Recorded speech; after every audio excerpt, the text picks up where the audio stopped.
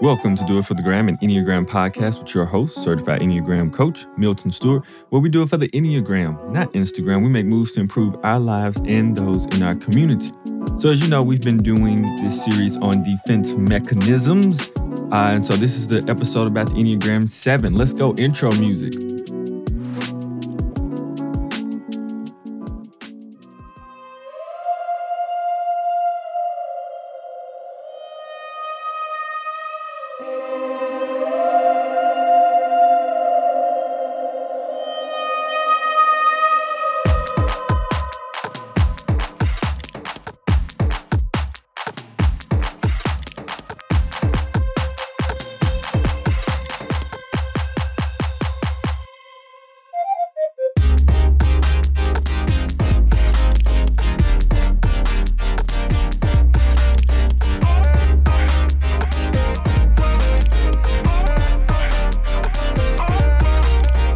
I'm super excited to announce my new partnership with BetterHelp. This episode is actually sponsored by BetterHelp. If you are struggling, BetterHelp can help.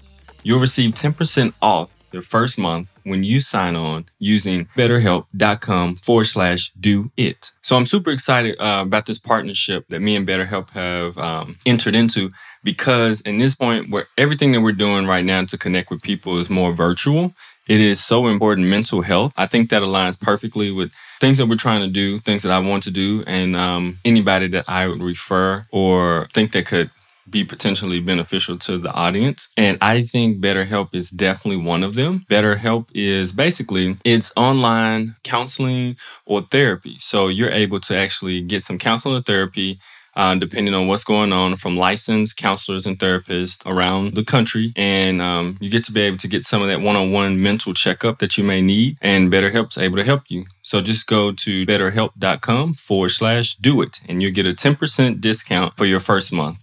So if you haven't had a chance to listen to the episodes I did with Elizabeth Worm before this one, please check that one out before this one. But I know everybody won't do that. Some people just go straight to their type when they see it pop up and they're like, oh, another one about my type. So if you do, listen in, but I definitely recommend you listen to those 2 earlier episodes I did with Elizabeth Worm. It's a really good priming of the defense mechanisms and different things I'm going into. So what are defense mechanisms? Defense mechanisms are these really interesting and tricky ways that our ego kind of puts in place for us not to be able to truly grow like we need to be able to grow. So it looks similar and it kind of goes into the natural type structure of whatever type that is. And so what it does is whenever the ego is tripped by something or something that challenges the version of the ego's reality or what it wants to be, then it kicks in order to stop from actually deconstructing the ego. So it's really tricky a lot of times, and you don't know it until you really do some more and more self-awareness work. So why is it important? It's super important because in order to truly grow, you have to be able to deal with your defense mechanism, or you will not do the deep level of growth and really move to be able to really transition and change and transform your life. You'll be stuck at this little part of growth. And as a 7, I know it'd be like, ooh, I grew a little bit. And you'd be like, yay, I grow. I'm doing good. I'm great. I'm fine. I'm okay. But in actuality, there's a whole lot more that you're not really getting to. And your defense mechanism is so strongly in place that, hey, it makes it difficult for you to even notice that you're not even growing anymore. You're in the same spot doing the same thing over and over again. And that's tricky too, because our society naturally is kind of leaning towards 7-esque when it comes to how do you kind of supposed to live your life. It's leaning towards you should be happy, be positive, turn all the way to positive and all these type of things. And so that's tricky because if your ego and you are type structure 7, then it's just kind of reinforcing something that we don't need to be reinforcing in order to actually do their really good work. Using the law of 3 as a way to help understand the defense mechanism of the 7. I got this from the Narrative Enneagram. And so this is how I'm going to set it up. Think about a triangle. At one end, the 7 ego structure believes it is always okay and everything is just fine. And this is an ideal of what they believe they are. So if you ask a 7 how they're doing, they're usually going to say, I'm okay, I'm good, I'm fine. And it's like an automatic response, even before they can really think about how am I actually doing? And so this is one thing. Even if it's a good friend, it can sometimes turn into, I'm okay, I'm good. And so this is really tricky for 7. So in order for this idealization of themselves, as in, I'm okay, I'm good always, in order for it to stay intact, they must avoid suffering and limitations. So on one end of our triangle, we have, I'm always good, I'm always okay, I'm always fine, everything is okay. And the other end, we have suffering and limitations, okay? So now we have 2 ends of our triangle. So in order for it to actually happen, so if 7s believe they are always okay and everything is just fine, and then there's another line or force where reality says, no, there's suffering limitations. The third point, which goes down in this tradition, connecting this triangle, is the defense mechanism of rationalization. And so rationalization for the 7, it's an intense pattern of turning every situation into a positive one to avoid dealing with emotional pain and discomfort. It's also creating reasons, excuses, and explanations for why something negative has occurred to them or by them. So that's a huge thing that happens there with 7s, and I didn't notice it until a few years ago. How many years ago was that? I don't remember, but it was a few years ago this happened. I was at an Enneagram place, like Enneagram conference, and I had rented this hostel after I had rented a hotel because it was close to the place. It was downtown San Francisco, and I was like, cool, I'll just stay at this hostel. I'm gonna save some money, and I'll be able just to walk simply to the place we were having our events. And in this, the hotel was nice that I first was in. I loved it. It was great. And so I moved to the hostel trying to save money. And I went in the hostel, and I remember the morning after leaving, after the first night I stayed there, I was walking kind of up like this incline because, San Francisco has all these hills and all this type of stuff. So I'm walking up, and I walk out the front door, walking towards where I was supposed to be going to start and do the Enneagram thing. It was like the 4th or 5th day. And I was like, that was okay. That was all right. And then I paused and I said, no, it wasn't. And I replayed what actually happened, and I caught myself because I had made this situation that I thought was totally okay, not okay. And so let me go back. Now, when I got to this hostel, which is, if you've ever been to one, it's different from a hotel, right? So I get there. Obviously, the hotel thing, this is the first time ever trying a hostel. The hotel thing is much different. So I get in the elevator. It's already kind of sketch, kind of creepy. Maybe 1 or 2 people can fit in it at max, and I feel like I'm going to get trapped on it. But whatever. I get to my room. And I get to my room, and when I open it, it smelled like bathroom. And I was like, ooh, I don't like this smell in here. And when I get in there, there's already a guy laying in one of the bunks or whatever. And I was like, oh, hi question mark or no hi? I was like, I don't know. So then I looked to see where my bed was, and I saw like my bed, I had a top bunk, and I was like, okay, whatever. So I look at it and I'm like, all right, it looks clean at least. Clean-ish at least. And I was like, well, I appreciate that. That's better than nothing. And then I look at my luggage and I'm like, I can't lock my luggage up because it's too big to lock up in their little lock thingamajiggy. So like, oh my goodness, I already don't trust these people. I'm self-pres 7 on top of that. So I really don't trust this room and the people I'm in here with. I don't know who else is going to be in here. So I'm like, ooh, okay. So I sit my stuff on top of like my bunk, my luggage and everything. And I'm like, oh, all right. So it feels weird in there. It has this smell like bathroom. And I'm like, ugh, like I'm slick a germaphobe, not gonna lie. And this pandemic has made even it makes my germophobic nature look really normal. But I've been like this. So I was like, okay. Anyway, so I get there. So I said, all right, I'm gonna go out and eat and go out and enjoy San Francisco downtown or whatever and just see what they got to offer, whatever, walk around. And plus, I didn't want to stay in that room as long as I could. I was like, ugh. I went to the lobby area. It was like, I don't like certain furniture. Some furniture feels nasty or germy, I guess I would say. And it felt nasty and germy. I looked at it, I was like, oh, I don't know if I want to sit down here and be amongst these different people. Just being honest, right? Nothing against them. It's just, I didn't want to be around them. I didn't know them and just felt really odd and things felt dirty. Even though they weren't dirty, they just didn't feel clean to me. So I went out that night, went to some restaurants, went shopping in different places and just kind of explored, which is, that was fun for a 7, but it's also an avoidance of what I had to go back to in my room. And so finally I come back to my room after like walking for hours outside at night in downtown San Francisco. I come back to my room, there's like two or three people in there, the lights are off. And I was like, okay, awkward, but okay, whatever. So I hop in the top bunk and I have my luggage in there and I'm 6'2". This is a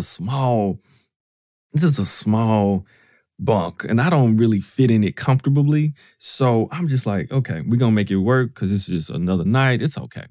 So I stay there, sleep with my luggage in there, which is super big, which is super uncomfortable. At the same time, the windows are so thin. I hear everybody outside the window, even though it's like 10 floors down. I can hear everybody cursing. I can hear firefighters, cops, every single thing, like taxis hitting speed bumps. I can hear everything through the window. I'm like, God dang. While it still smell like bathroom up in there. So I'm really a little slightly frustrated, but I'm like, it's okay. It's good. It's all right. So wake up the next morning. Been tossing and turning the whole night because I can't sleep comfortably in that little bitty bed. So I wake up and I'm like, yeah, it's okay. So I go, it's like, let me check out the breakfast because I know they said they comes with breakfast. And I get there and they have like a whole lot of stuff out. I mean, a whole lot of stuff. I was like, wow, this is something else. And it's still quite a few people and people all around and touching stuff. And I'm like, okay, whatever. But anyway, so I get there and I give me a bagel. And I'm getting excited. I'm like, okay, I'm finna give me a bagel, finna start my morning off nice before I go up there. You know what I'm saying? Woke up a little early and I'm spreading, whatever, like cream cheese or whatever, because then I'm finna put the fruit spread on top. And then as I'm about to like move my bagel to put, more stuff on it and put more stuff on my plate, this guy reached over me to grab something in a cabinet above me and his hands were wet. And water dripped from his hands onto my bagel. And for me, that was it. I was done. I was like, no, he did not just do that. And I'm guessing he didn't know he did it because he didn't say anything. But to me, it was still rude. And this is San Francisco. So like there's a lot of different cultures there. So I don't know if just in his culture, if, the proximity and space thing is different. You know what I'm saying? But nevertheless, you dripping water over somebody's food is never good. But I guess he didn't know. And I was so shocked. I was like, I didn't even say nothing. I was just like, I'm baffled, confused, mad, upset, annoyed. And so I just threw the bagel away and I just walked out. I was like, I'm just going to go ahead and go up here because this is ridiculous. I'll try to get some when I get to the place. Does your workplace stink because the culture sucks? Are you tired of tolerating people and wish you could all work together cohesively? Does going to work give you instant anxiety? If you say yes to any one of these, you should probably quit your job. But since you aren't going to quit your job, you should call Kaizen Careers. At Kaizen Careers, we are all about improving personal and workplace performance. We use a unique tool called the Enneagram. The Enneagram helps individuals and organizations become more self-aware. That self-awareness lends into helping organizations with communication, leadership, and conflict management, ultimately turning self-awareness into self-mastery and creating healthy workplace performance so you can improve your services and bottom line. You can reach Kaizen Careers at kaizencareers.com or 901-334-1644. And so while I'm walking out of the hostel, walking up this little long hill, that's the moment I gave you before where I was like, it's okay. Everything's okay. It's fine. I saved money. It was good. And I said, no, Milton, that sucked. You didn't like nothing about that place. Go get your stuff, check out, and find a different place to stay the next night because that's not going to work. So I end up going back in and telling them, like, I just want to be charged for that one night and I'm not going to stay another night and I'm going to grab my stuff and leave. And I took my bags up and took it to the Enneagram conference we were in. And it worked out because Enneagram conferences are really, really interesting because people are really, really nice. And when people get to really see who you really are, they don't mind hosting you wherever they are at. So I end up staying with a wonderful person who allowed me to stay at like this wonderful like loft. And it was really high up. And I got to see not the Golden Gate Bridge, but one of the bridges in San Francisco. It was absolutely beautiful at night. And so it was such a blessing to be able to do that. But that never would have happened if my defense mechanism of, I'm okay, I'm all right, rationalization would have kept going.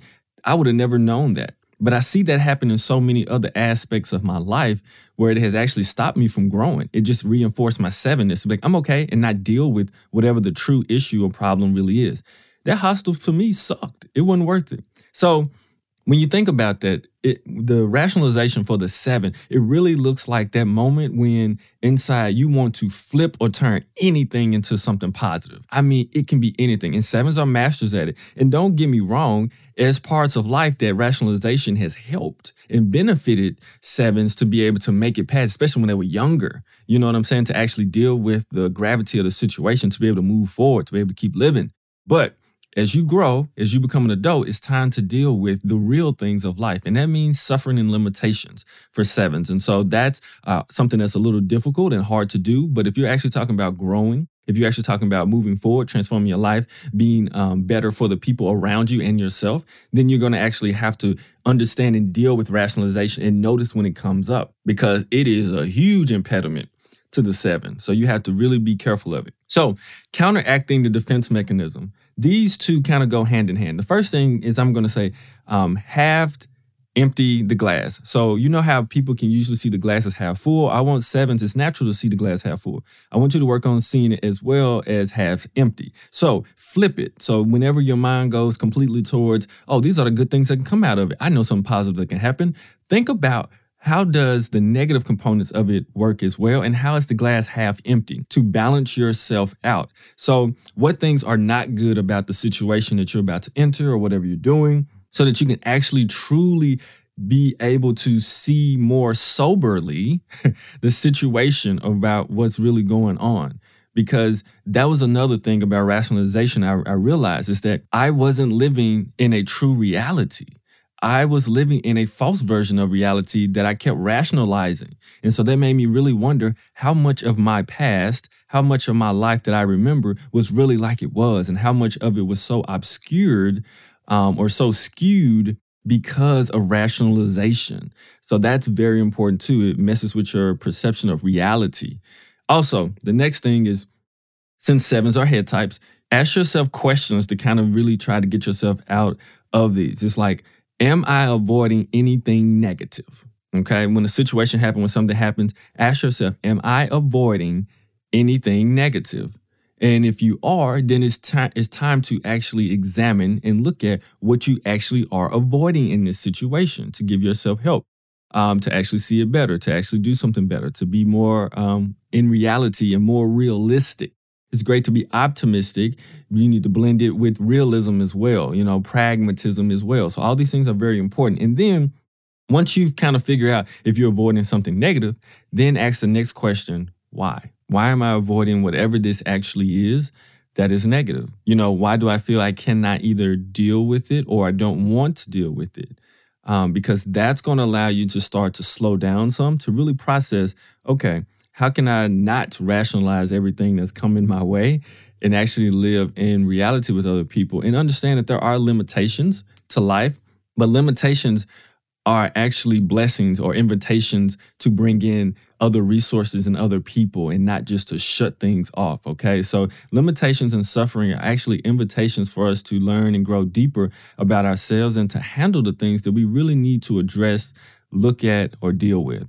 So that's all I have for this episode. When it comes to Enneagram 7's defense mechanism of rationalization, I know it oh too well. So just a few things. I want to give a shout out to all my Patreon supporters. Thank you so much for supporting the podcast. If you want to support this podcast, you can go to patreon.com/doitforthegram. And I have some things coming up. I'm constantly working on trying to build it out better and better and better and better. As I grow more into it, but also having more immediate contact with me when it comes to things that will be on the podcast. So that is something as well. There's also an ebook I have out right now as well that is free. You can go to kaizencareers.com and look for the tab ebook and get a free ebook there. I definitely welcome you get that. And then also I have another, right now I'm doing the Kaizen Complete Enneagram program that's going on, and it's absolutely phenomenal. I have absolutely amazing people in it, and I'm going to be doing the second cohort come August 5th. And so if you sign up now, there is a pre-sale going on to save money on it. It's a 12-week course, and we meet once a week, and we do some really good diving in, not just learning the Enneagram from a mental standpoint, but experiencing it within your body, your own work, and doing community growth work together, which is very powerful. So I just invite you to take a look at that, because I'm only taking 20 people because I want it to be a really solid unit of people who are really ready to dive in deep and ready to grow and ready to really push themselves to be better people. So if you're interested in that, it will be something in the show link, but also on all my platforms, you can find that course as well. And then besides that, there's some big news coming up that will be coming out on all my media platforms, but I'm not sharing it right now here. So stay tuned. And then besides that, don't forget you can also get, if you need a gift or something, there's Enneagram mugs that I do have out there on the website. And I just kind of revamped the website just a little bit. So if you want an Enneagram mug that reflects your number or someone that you love's number, you're welcome to get that, because it's about a sip and grow, where you can sip and see your number, but it also has a little message on there about growth for you as well. So super excited about all of those things. For Enneagram 7s, if you feel rationalization creeping up, take a deep breath, breathe, pause, and then make a better choice. And do it for the gram, the Enneagram, of course. And I'll see you in the next episode. Bye.